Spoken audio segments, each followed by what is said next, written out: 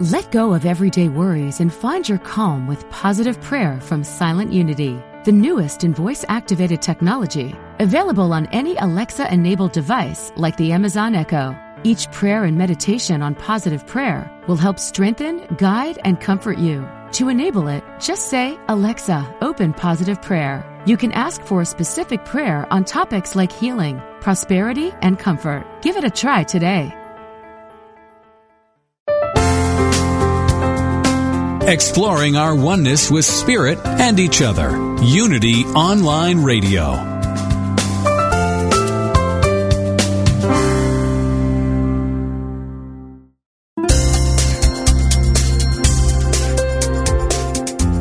Thank you for tuning in for this Unity Partner Program. Unity Online Radio partners with spiritual leaders from organizations whose mission and messages complement Unity's. We are pleased to bring you this program on Unity Online Radio, the voice of an awakening world.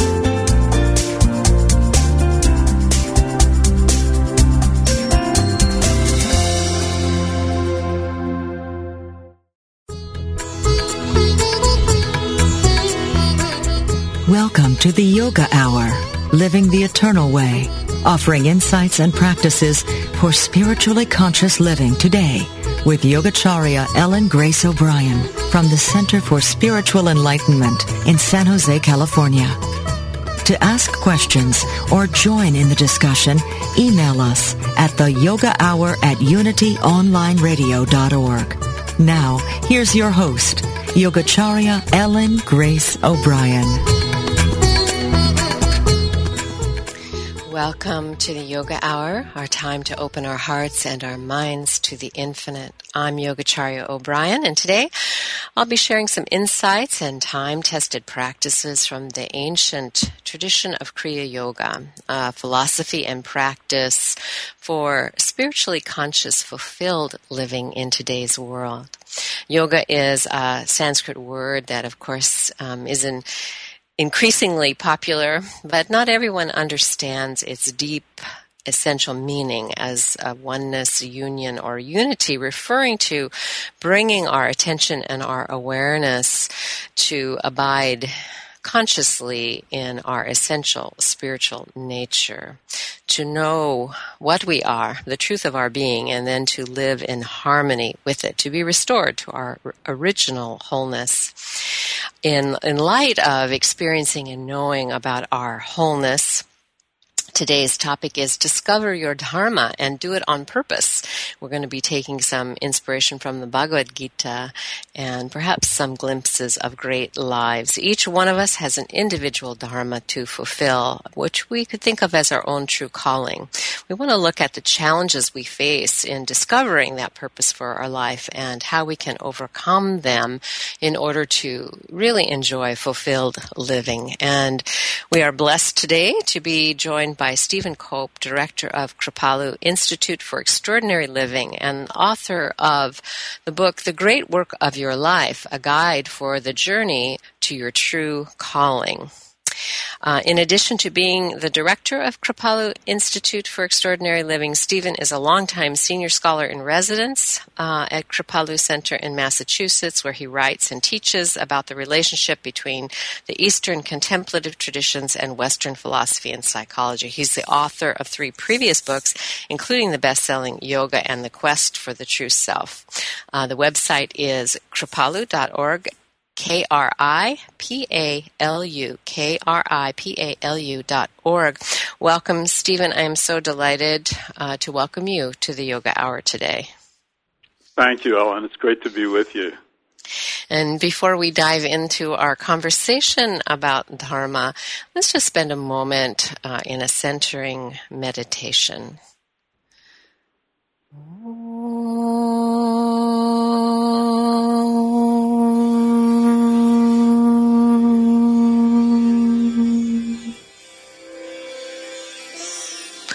One reality, one life, one power, one presence, called by many names, is the support and the substance of all that is. So right where we are right now, this infinite allness is present. around us, within us, between us, through us. So let's simply move our attention from the periphery of awareness into the depths. And we can use our breath to do this. Just breathing in, simply intend to pull your attention and awareness within as if you're diving into the ocean of divine consciousness within you. Breathing out, let go of any tension or restless thought activity. Breathe in, dive in. Breathe out, let go.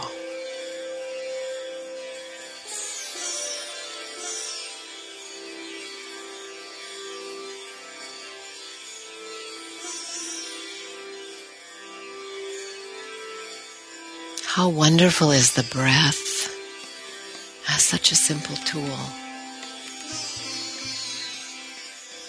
Bring our conscious awareness to the breath, breathing in, diving in, breathing out, letting go.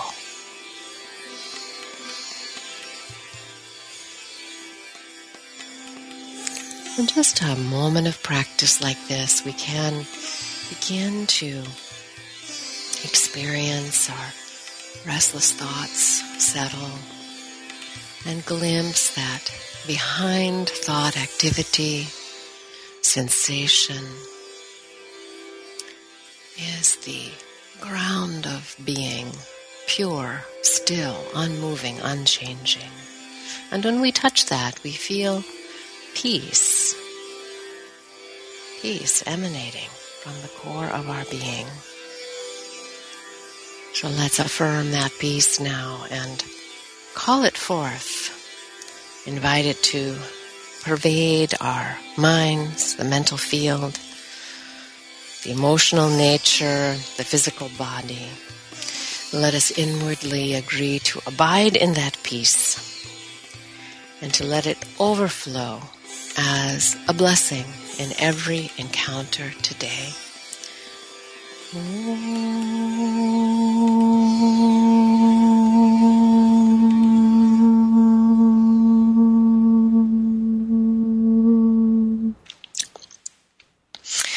Paramahansa Yogananda wrote, analyze what you are. Analyze what you are, what you wish to become, and what shortcomings are impeding you. Decide the nature of your true task, your mission in life. Endeavor to make yourself what you should be and what you want to be. Now, this is a very good statement about Dharma, about what it is to discover it, to act to fulfill it, our Dharma or our mission in life, our sacred duty or vocation.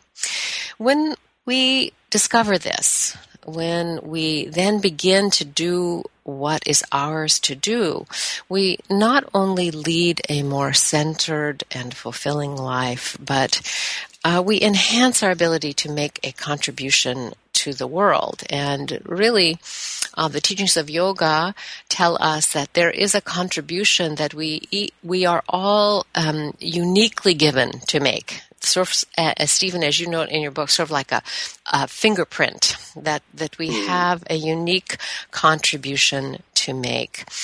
In your book, The Great Work of Your Life, you draw upon the Bhagavad Gita for wisdom about Dharma, about this journey to our true calling. And for those familiar with the Bhagavad Gita, we know that, the whole first chapter is the despondency of Arjuna, where he is paralyzed by doubt about whether he should fight the battle before him. He's poised to fulfill his dharma as a warrior, yet he collapses in the face of it. And then what follows, of course, is his there's this initial refusal and then this profound teaching about the nature of dharma and the importance for us of embracing it. So how do you see the Gita itself as a guide for answering our questions about dharma?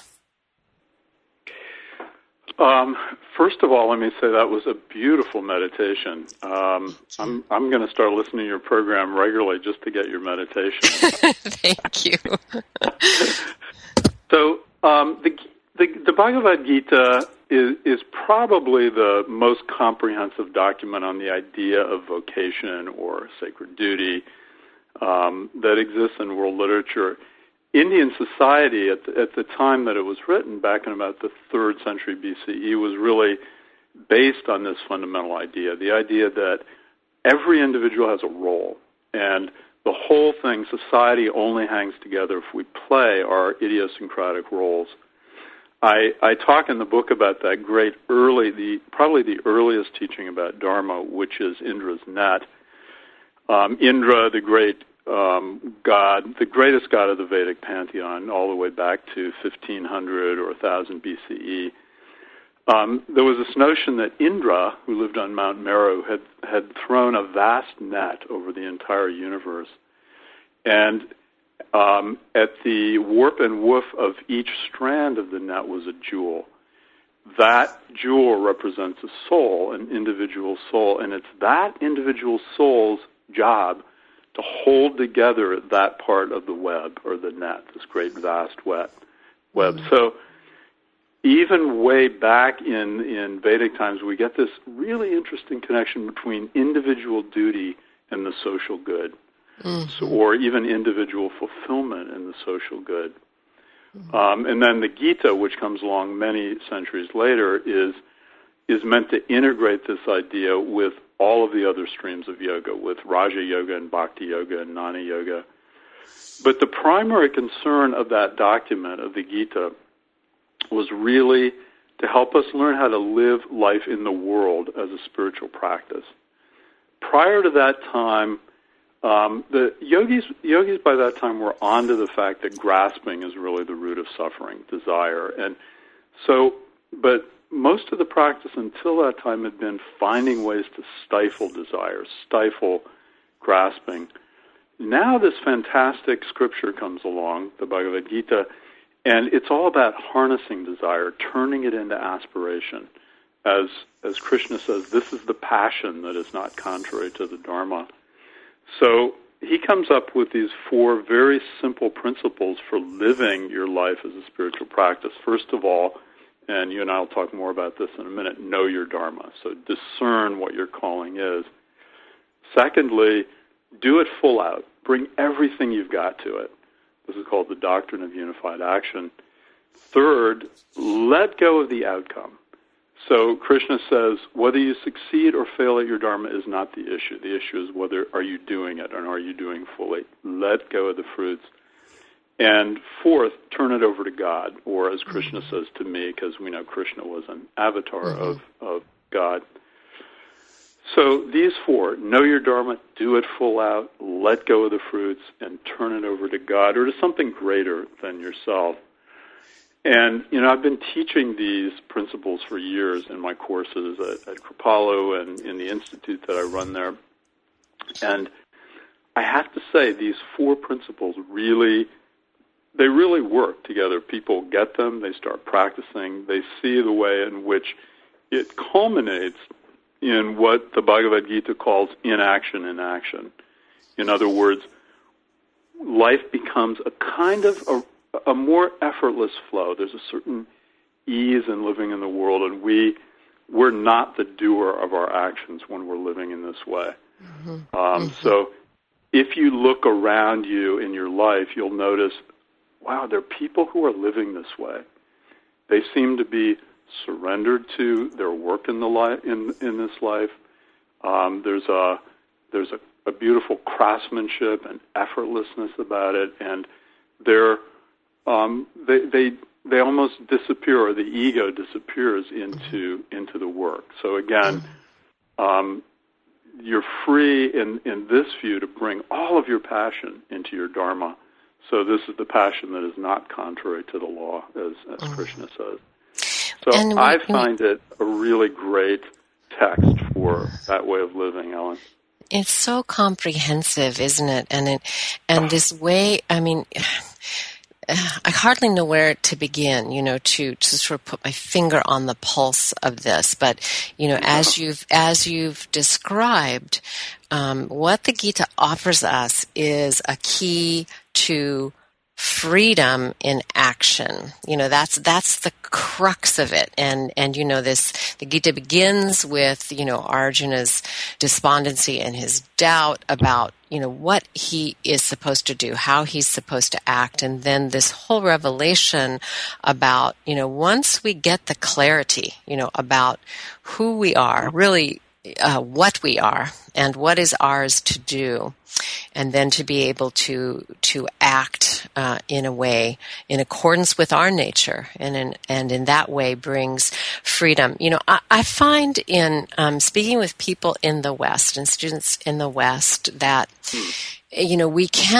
we all innately, of course, have a sense of a yearning to live a holy life. I like to call it a holy life because I find people resonate with that. It's a sense of living the soul life. But we have not had, I don't think, a very good relationship with the word duty. And when you look it up, even, it means something onerous, right? Something that you don't want to do. So here we are with this wonderful teaching from the East that gives us the word dharma that sounds so much better than duty. but of course it is that. So, before, and in the next segment, after the break, we'll talk about these specific things that you have mentioned about, discovering your Dharma and doing it on purpose and doing it full out. But before we get there, let's go back to this issue of doubt, because as I said, I think people, inherently have this sense of, yes, a holy life. I resonate with that. But I'm really not sure what it is for me. And even, what am I supposed to be doing? That's really where most people begin, don't you think?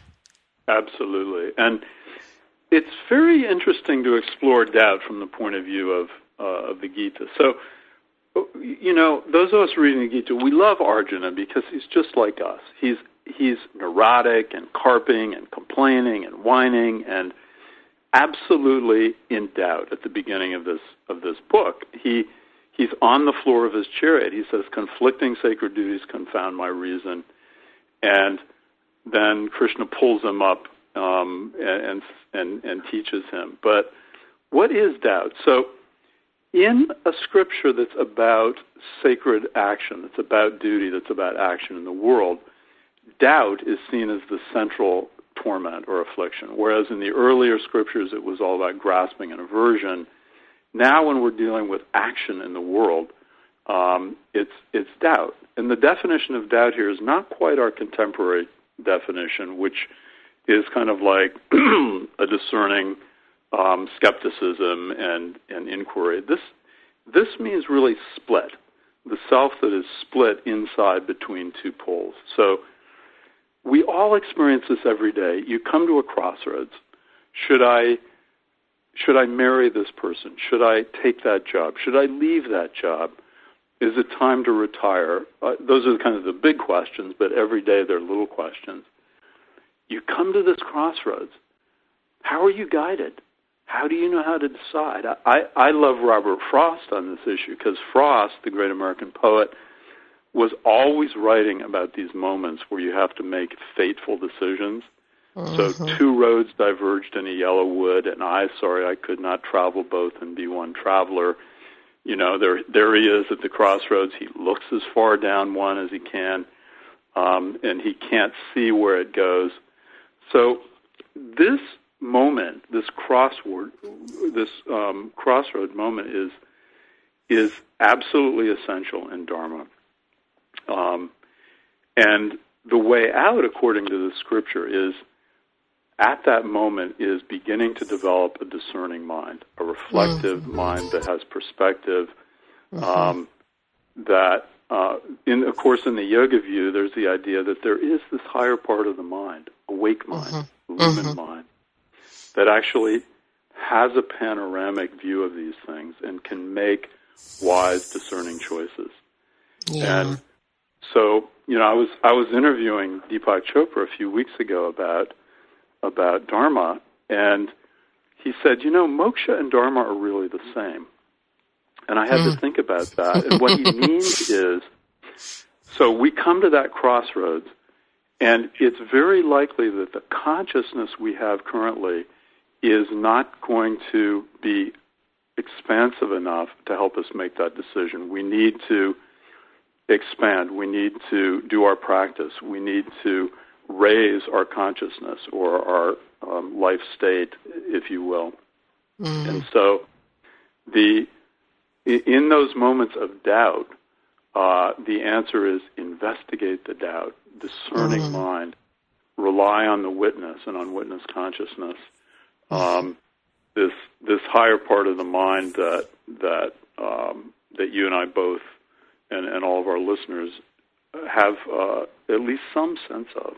And when we're going to take a break in just a moment, and when we come back, let's focus in on this more. So we come to that crossroads, and what is it that helps us make that decision? You're talking about tapping in to our ability to discern with higher mind.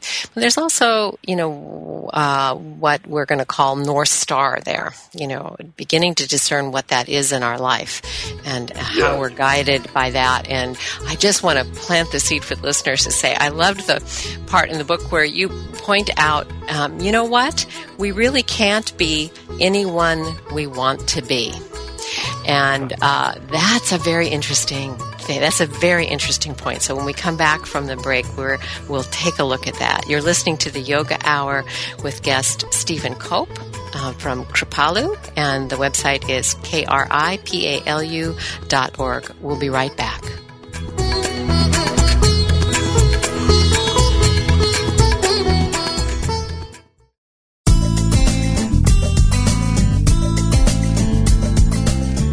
If you've been inspired by the programming on Unity Online Radio, we hope you'll give your support so others may be inspired too. This online radio network depends on the love offerings of listeners to continue operating and expand its outreach. Please visit www.unity.fm and click on Donate Now. Thank you.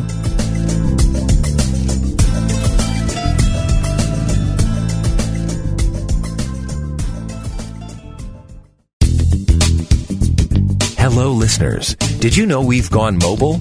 That's right. Your favorite Unity online radio programs are available on your mobile device. Now you can take us with you wherever you go. Using apps from Live 365 or Stitcher, you can listen to Unity Online Radio live or on demand. To learn more, visit Unity Online Radio and click on Mobile Listening.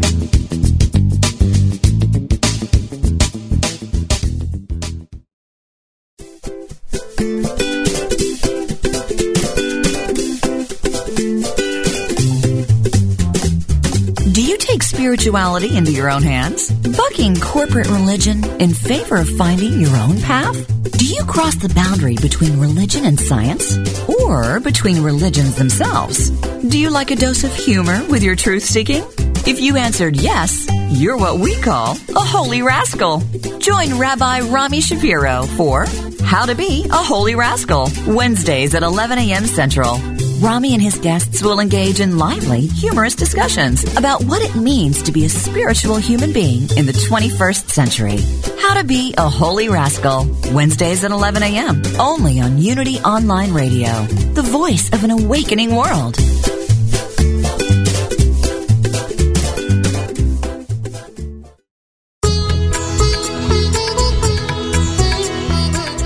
You're listening to the Yoga Hour, Living the Eternal Way, with Yogacharya Ellen Grace O'Brian. We now return to the Yoga Hour. Welcome back to the Yoga Hour. I'm Ellen Grace O'Brian, and we're joined today by Stephen Cope, author of The Great Work of Your Life, a guide for the journey of your true calling. And we started off talking about how the Bhagavad Gita is such a profound work on the nature of really leading a fulfilling life, and we can look at it through the lens of Dharma. And before we went to the break, I put out this little teaser, Stephen. In the book, you bring out what I would absolutely agree with, which is, contrary to some of what we hear in self-help kind of lingo, we really cannot be anyone we want to be. So I'd love to hear you talk a little bit about that, and how that relates to discerning and naming and embracing who we really are and what is ours to do. So that's a big topic, and I'm going to invite you to do it, in a couple of minutes. Okay, well, here we go. I have been really fussing with this question for so many years here, and there's several domains that I suggest that we look into in order to identify Dharma. The first one is very energetic. Here's the question I usually ask people. What lights you up? What absolutely turns you on, lights you up? Do not censor. I often have people do a little journaling about this, and I say, don't censor it. Don't give me what you think should be lighting you up or what your mother told you lit you up. What really lights you up? So, and don't be afraid of the mundane things here. Like, what are you reading? What fascinates you in the world? The world then becomes a kind of Rorschach test in which whatever's lighting you up out there is telling you something about what's inside. So, for example, my father lived a life as a college administrator and was very successful at that, but he was lit up by other things, and he never trusted himself to actually follow those other things, which I think would have given him much more satisfaction. So this is a very energetic, energy is a kind of Geiger counter for Dharma. So first, what lights you up? Second, what are the duties to which you feel profoundly called in this life? Now, you mentioned earlier, and I think it's absolutely true, we have a misapprehension about duty. Duty here is not things that you should do that you don't want to do. Duty are things that you feel a deep call to, and this is a much deeper, more ardent call, maybe not as much lit up on the surface. One of the things I say about this is, these are the things that if you don't do them, you will feel a profound sense of self-betrayal. Mm-hmm. So, for example, as a writer, and you probably as a writer too, I feel there's certain things that are my stories to tell, my part of the world that I know, and I feel a duty to those stories, to tell those stories. Mm-hmm. So that's the second area. Look into those. The third is gifts. What are your gifts? There's a great view in kind of archetypal Jungian psychology that we all have a duty to our gifts. Notice what those are and see if you feel a sense of duty to those gifts. Mm-hmm. The fourth is one that you might not think of, but these are another window into Dharma, and these are challenges, illness, divorce, ordeals. These are things we usually take as interruptions to the flow of our life, but you can also reframe them as callings. So I happened to see Oprah interviewing Magic Johnson the other night, and she was, and it was basically a Dharma story. He was talking about his illness and the way he reframed it into a great Dharma. So in the book, I tell the story of the great Jungian analyst Marianne Woodman, who got cancer, was a death sentence, and she said, rather than see this as an interruption of my life, I'm going to see this as my current calling. She brought everything she had to the investigation of that.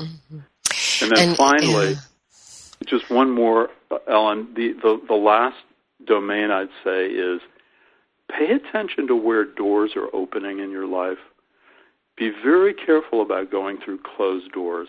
I'm not saying never do it, but the universe has a way of guiding us, and when doors are closing all over the place, look for the ones that are opening. Mm-hmm. So those are the 5 domains that I've found fruitful in terms of discovering Dharma. Thank you. I feel like you have, given us a treasure chest this morning for our Dharma work.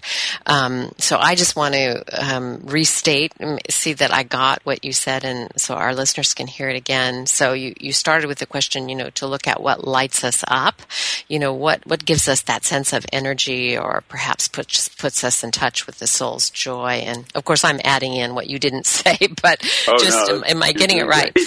What lights you up, and then the second one was, what are the duties that we feel profoundly called to, and I think it includes, as you've said, a sense that if we don't do that, we feel a kind of nagging, like we're missing something that we're supposed to be doing. And third is taking a look at our gifts. What are some talents that we have, and the duty that we have to cultivate those gifts is to bring them out and express them. Take a look at the challenges that we've had in our life, and not so much through the lens that they prevent us from doing our Dharma, but what might they have to do with the Dharma itself.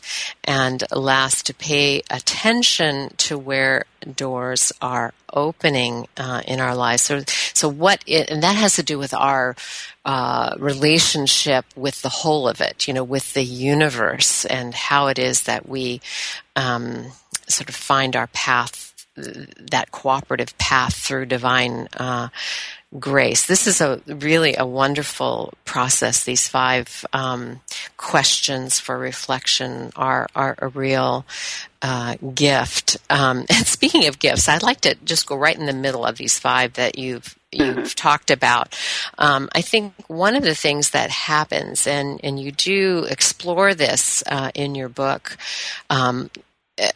that I think most people are aware of gifts that they have, but it is a rare person who trusts their gift, and who feels, we're back to doubt again. We think we have gifts, but, we think, well, I'm really not that good at it.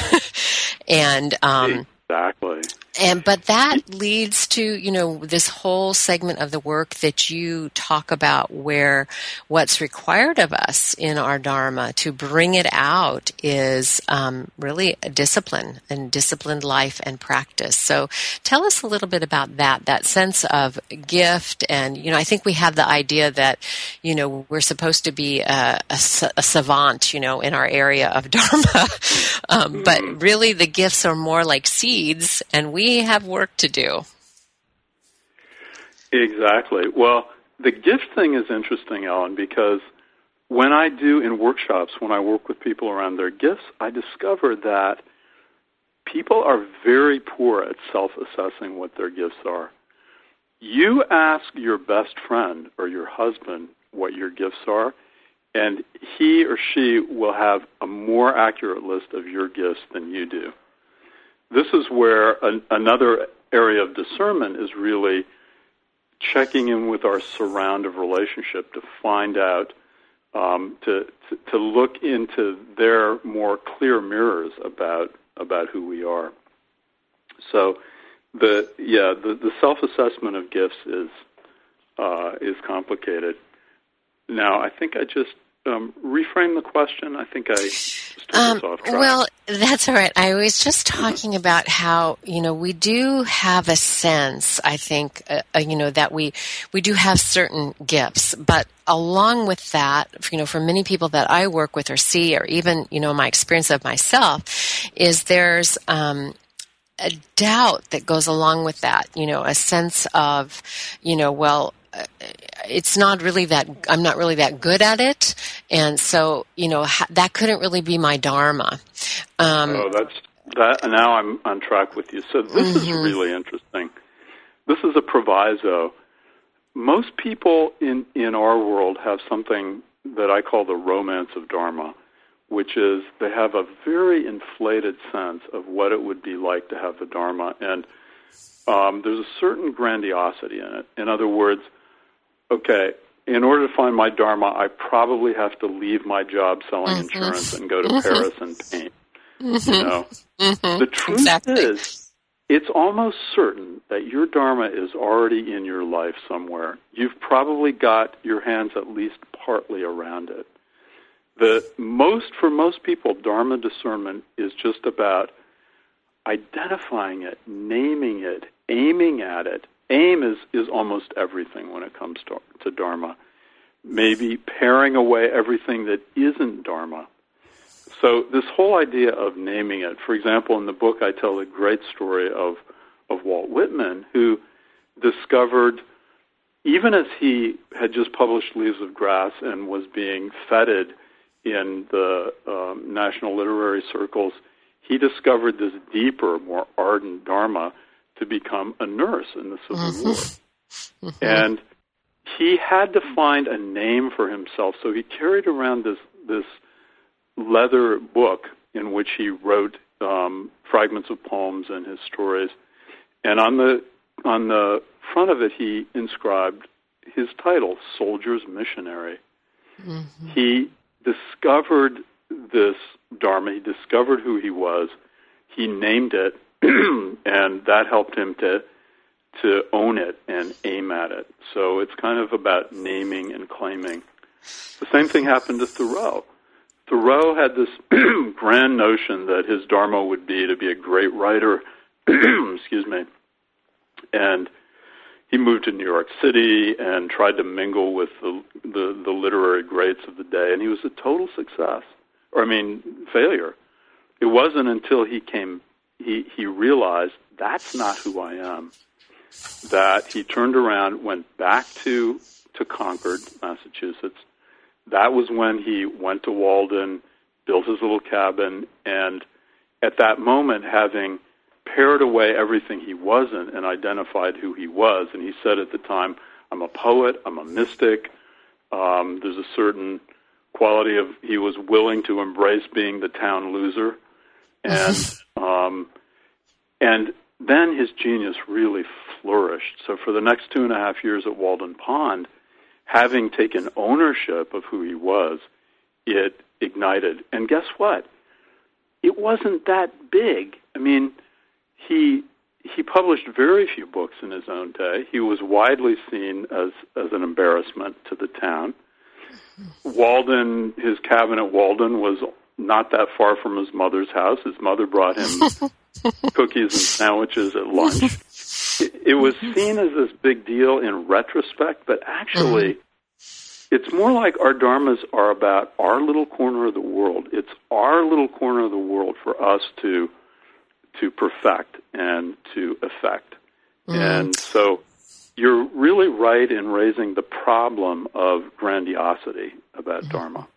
And I think that expectation becomes one of the biggest barriers that people have to embracing their dharma and getting on with it. And and the people the quote unquote ordinary people and the famous people that you tell us about in your book, one of the themes, that you're working with is intentional living, which I really see as the definition of yoga anyway, intentional living.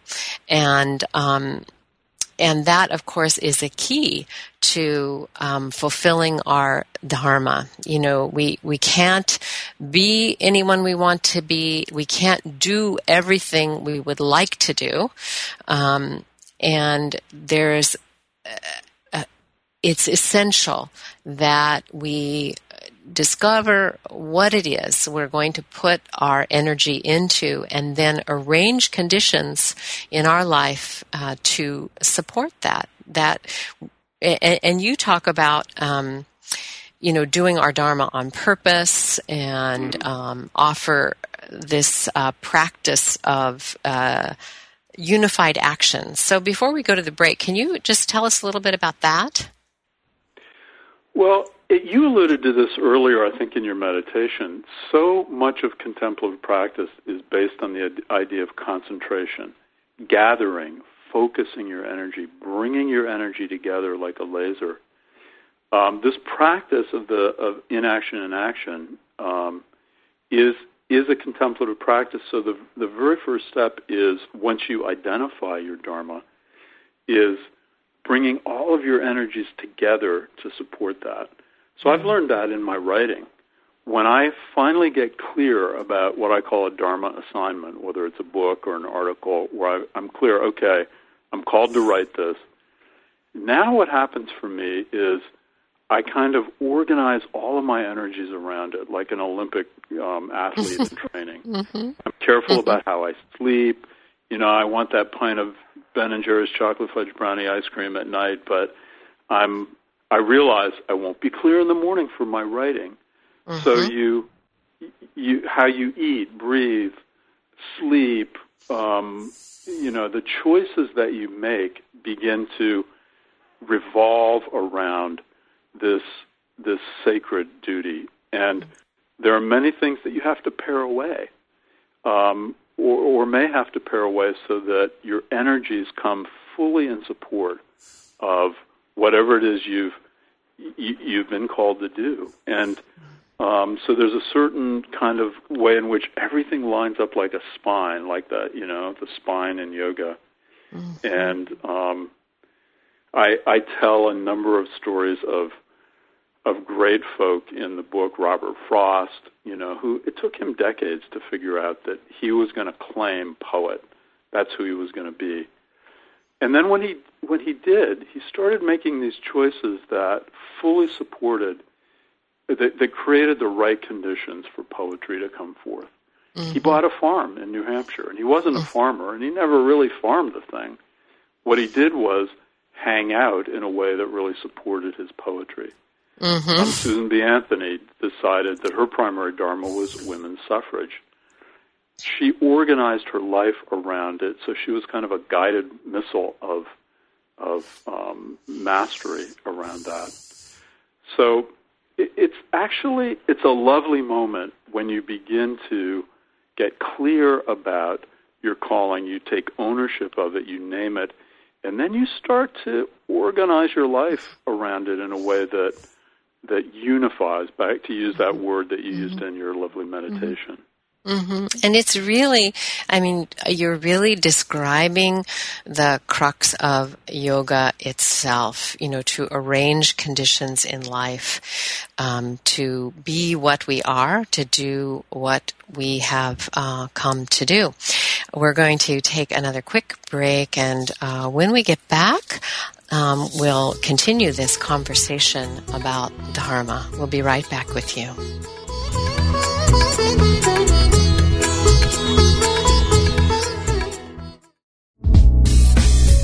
If you've ever wondered how a specific Bible verse might be interpreted metaphysically, then Interpret This is for you. In Interpret This, Unity Minister Reverend Ed Townley answers your questions about the Bible and how to apply its verses to your life with passion, depth, and spiritual insight. To submit a question or to enjoy any of his numerous metaphysical interpretations, visit unity.org and click on the Interpret This box.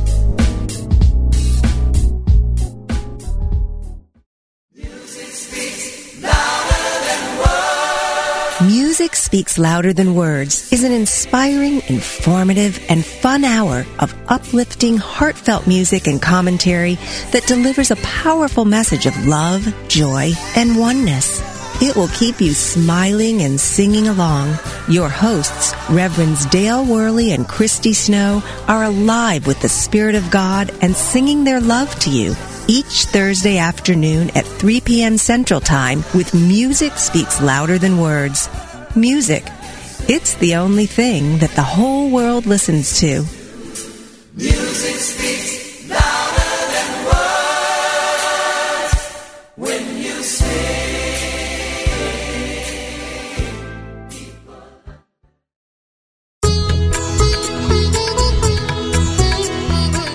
You're listening to the Yoga Hour, Living the Eternal Way, with Yogacharya Ellen Grace O'Brian. If you have a question, please submit it via email at theyogahour@unityonlineradio.org, and we will respond. Now, back to the Yoga Hour. Welcome back to the Yoga Hour. I'm Yogacharya O'Brian, and our guest today is Stephen Cope, director of Kripalu Institute for Extraordinary Living and author of the book, The Great Work of Your Life, A Guide for the Journey of Your True Calling. And I want to say to the listeners that I really was not able to put this book down. It is so well written, with ease and grace on this very deep topic, but in a way that makes it so accessible. It's quite a masterful book, and so I heartily recommend it for you. And in our last segment, Stephen, let's talk about really this secret of work in the world that can actually lead to freedom. I mean, this is an interesting thing because, most actions are seen as binding in some way, right? When we think about doing our work full out, we think about, ideas that we have of success or failure.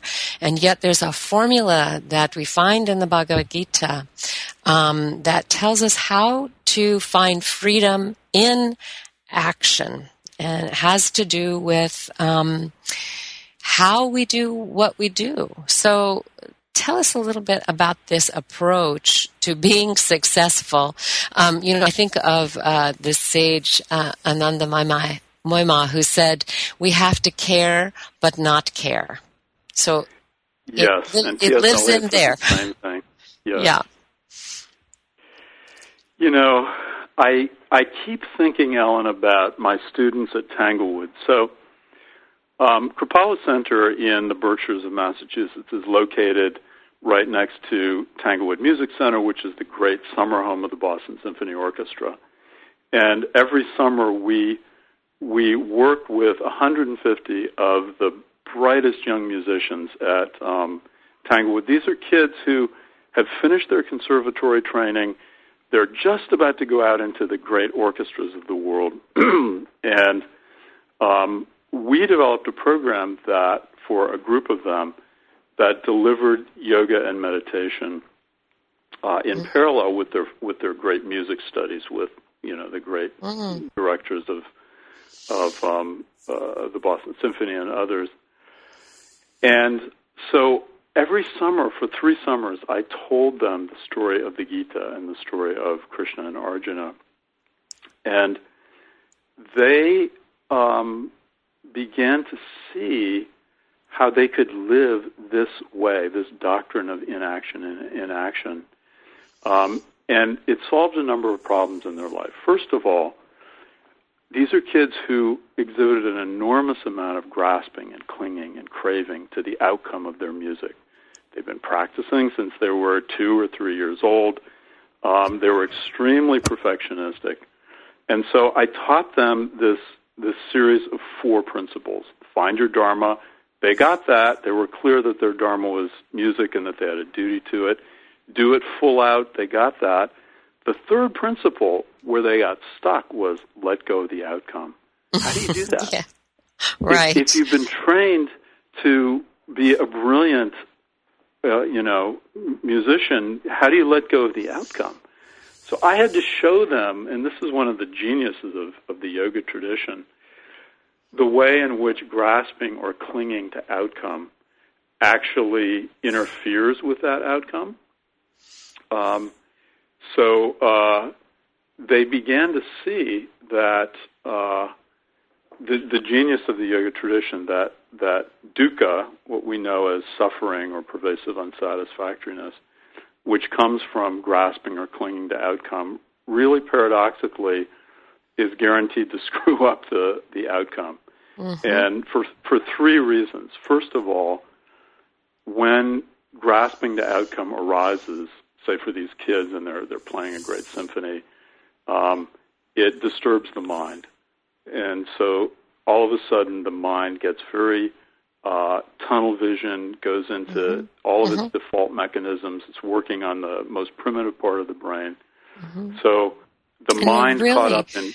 Yeah, I was going to say, when we're there, what we've done is narrowed into the ego self. Exactly. Right? Yeah. Exactly. Mm-hmm. And so they're holding on, and this does not promote their actually being present for the music. The second thing that happens with this kind of grasping for outcome is what the traditions call obscuration, which means you're not seeing clearly. These kids had no accurate self-assessment. They couldn't see what they were doing right. They could only see what they were doing wrong. So, at any rate, as soon as they began to experience what it was like to study, to practice, but to let go of their huge grasping for outcome, all of a sudden they were present for the experience. They enjoyed the experience. Mistakes, which are inevitable, did not really interfere with the performance. And what happened was it led to what we call fluid intelligence, which is the mind that's at ease is capable of this profound creativity and this deep presence. And all of a sudden these kids, and I say kids, they were 22 to 28, mm-hmm. were accessing this part of the mind that we know as yogis is the part of the mind that's really profoundly creative, and you use the word freedom and free. And so I now get postcards from all over the world as these young musicians are now out in the great orchestras of the world, that this little program that Krishna taught to Arjuna is really changing their life. Why? Mm-hmm. They feel that they can bring all of their passion to their musical duty, but it doesn't have to create suffering. Instead, it creates a way for them to channel, to organize, to gather, and to live in a kind of a flow state with their music, where action and awareness merge in this beautiful flow. And that's that is possible for all of us in any duty or calling that you really feel is yours. You can develop this kind of mastery so that you're living in a flow state in what's called inaction and action, where you have the sense that your ego is not the doer. Mm-hmm. You've now surrendered to some larger doer, and that is a moment full of profound intrinsic fulfillment that we all really want. We do, and it does require what we would call surrender. Letting go of that grasping for result. Excuse me. And I loved what you said. Mistakes are inevitable. Yes. Right. And so it's living in a much larger space, a much larger awareness, a much larger context where mistakes are held in that. And there's, I often think of that teaching story, it's too soon to tell. I'm sure you probably heard that story about the guy who has the horse, and, it goes on and on and on. And what seems like one mistake after another turns out to be a doorway into the next good thing that's going to happen. And so, I think holding that greater context for the work brings us that freedom. This has been such a delightful conversation, and we're going to have to close here in just a moment. So I'd love to give you the closing words. If you could offer some encouragement for our listeners who might be struggling with this idea of Dharma. What is the last idea you'd like to leave them with today? So I would just like to say, again, careful of the romance of Dharma. Focus on what's already present in your life and where those little Geiger counters of energy and lit upness are. Aim is so important. Aim it and name it. Also, you have to learn to tolerate times of confusion, because as Krishna says in the Gita, very often Dharma is surrounded by smoke. You have to learn to tolerate doubt and confusion, but stay with it. Stay with the investigation. Don't forget that consciousness is your greatest ally in this discernment, and unconsciousness is the biggest enemy of Dharma. That's beautifully said. Thank you so much for being with us today. And thank you for this wonderful book, The Great Work of Your Life, a guide for the journey to your true calling. A reminder, you can find out more about this book and Stephen's work at kripalu.org. Join us next week as we continue our series on ideas related to leadership. And Prasad Kripa will be with us next week. He's written a book called Acting and Leading with Wisdom. His book is From Smart to Wise, and it's about acting and leading with wisdom. So he'll be with us next week. And remember to visit CSE's website, csecenter.org, and to subscribe to the Yoga Hour at iTunes. Let folks know about it on Facebook. I'll look forward to being with you next week. Until then, remember to let your inner light shine into the world and to share your peace and your joy with everyone you meet. Bye now. Thanks again, Stephen. Thank you for tuning in to the Yoga Hour, Living the Eternal Way, with Yogacharya Ellen Grace O'Brian. Join us every Thursday morning at 10 a.m. Central, 8 a.m. Pacific, for practical, purposeful methods for spiritually conscious living every day. The Yoga Hour, Living the Eternal Way, only on Unity Online Radio, the voice of an awakening world. This program is brought to you in part by friends and members of the Center for Spiritual Enlightenment in San Jose, California, a ministry in the tradition of Kriya Yoga, the ancient science of self and God realization. www.csecenter.org. Request free literature by writing info@csecenter.org.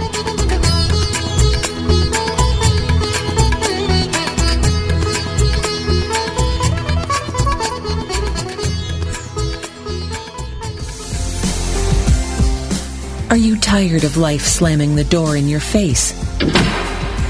Did you get another rejection letter, pink slip, foreclosure notice, or go on yet another bad date? Does it seem like the older you get, the more hopeless life seems? Are you ready to stop taking no as your final answer? Then join us for Design Your Life, a talk show by Kevin Cottrell Ross, the coach's coach. Go into the locker room for 1 full hour with the championship coach every week and start designing your winning playbook that will make the rest of your life the best of your life. That's Design Your Life with Kevin Cottrell Ross, the coach's coach, Wednesdays at 4 p.m. Central Time on Unity Online Radio, the voice of an awakening world.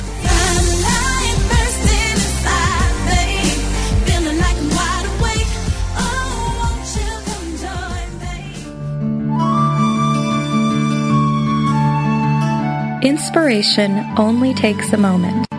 We invite you to consider these words from Unity author Charles Roth. Live deeply in the present moment. If you are going to work on the premise that real energy, real excitement, that feeling of being fully and enthusiastically alive comes from a source within you, then it follows that you have to spend some time getting acquainted, being at home in those far reaches of inner space. Peace is power, for out of stillness, strength is born, and out of inner harmony, productivity flourishes. Rest in that inner peace. This meditative moment is brought to you by Unity.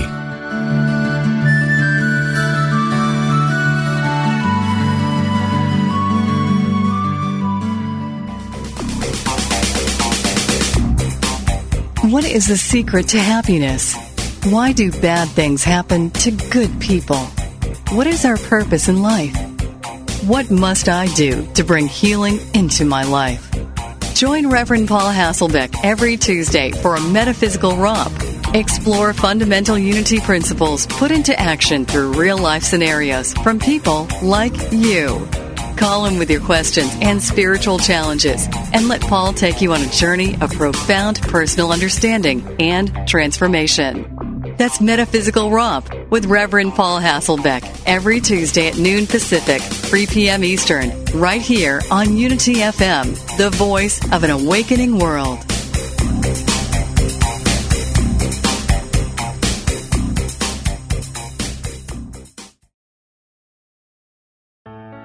Let go of everyday worries and find your calm with positive prayer from Silent Unity, the newest in voice-activated technology, available on any Alexa-enabled device like the Amazon Echo. Each prayer and meditation on positive prayer will help strengthen, guide, and comfort you. To enable it, just say, "Alexa, open positive prayer." You can ask for a specific prayer on topics like healing, prosperity, and comfort. Give it a try today.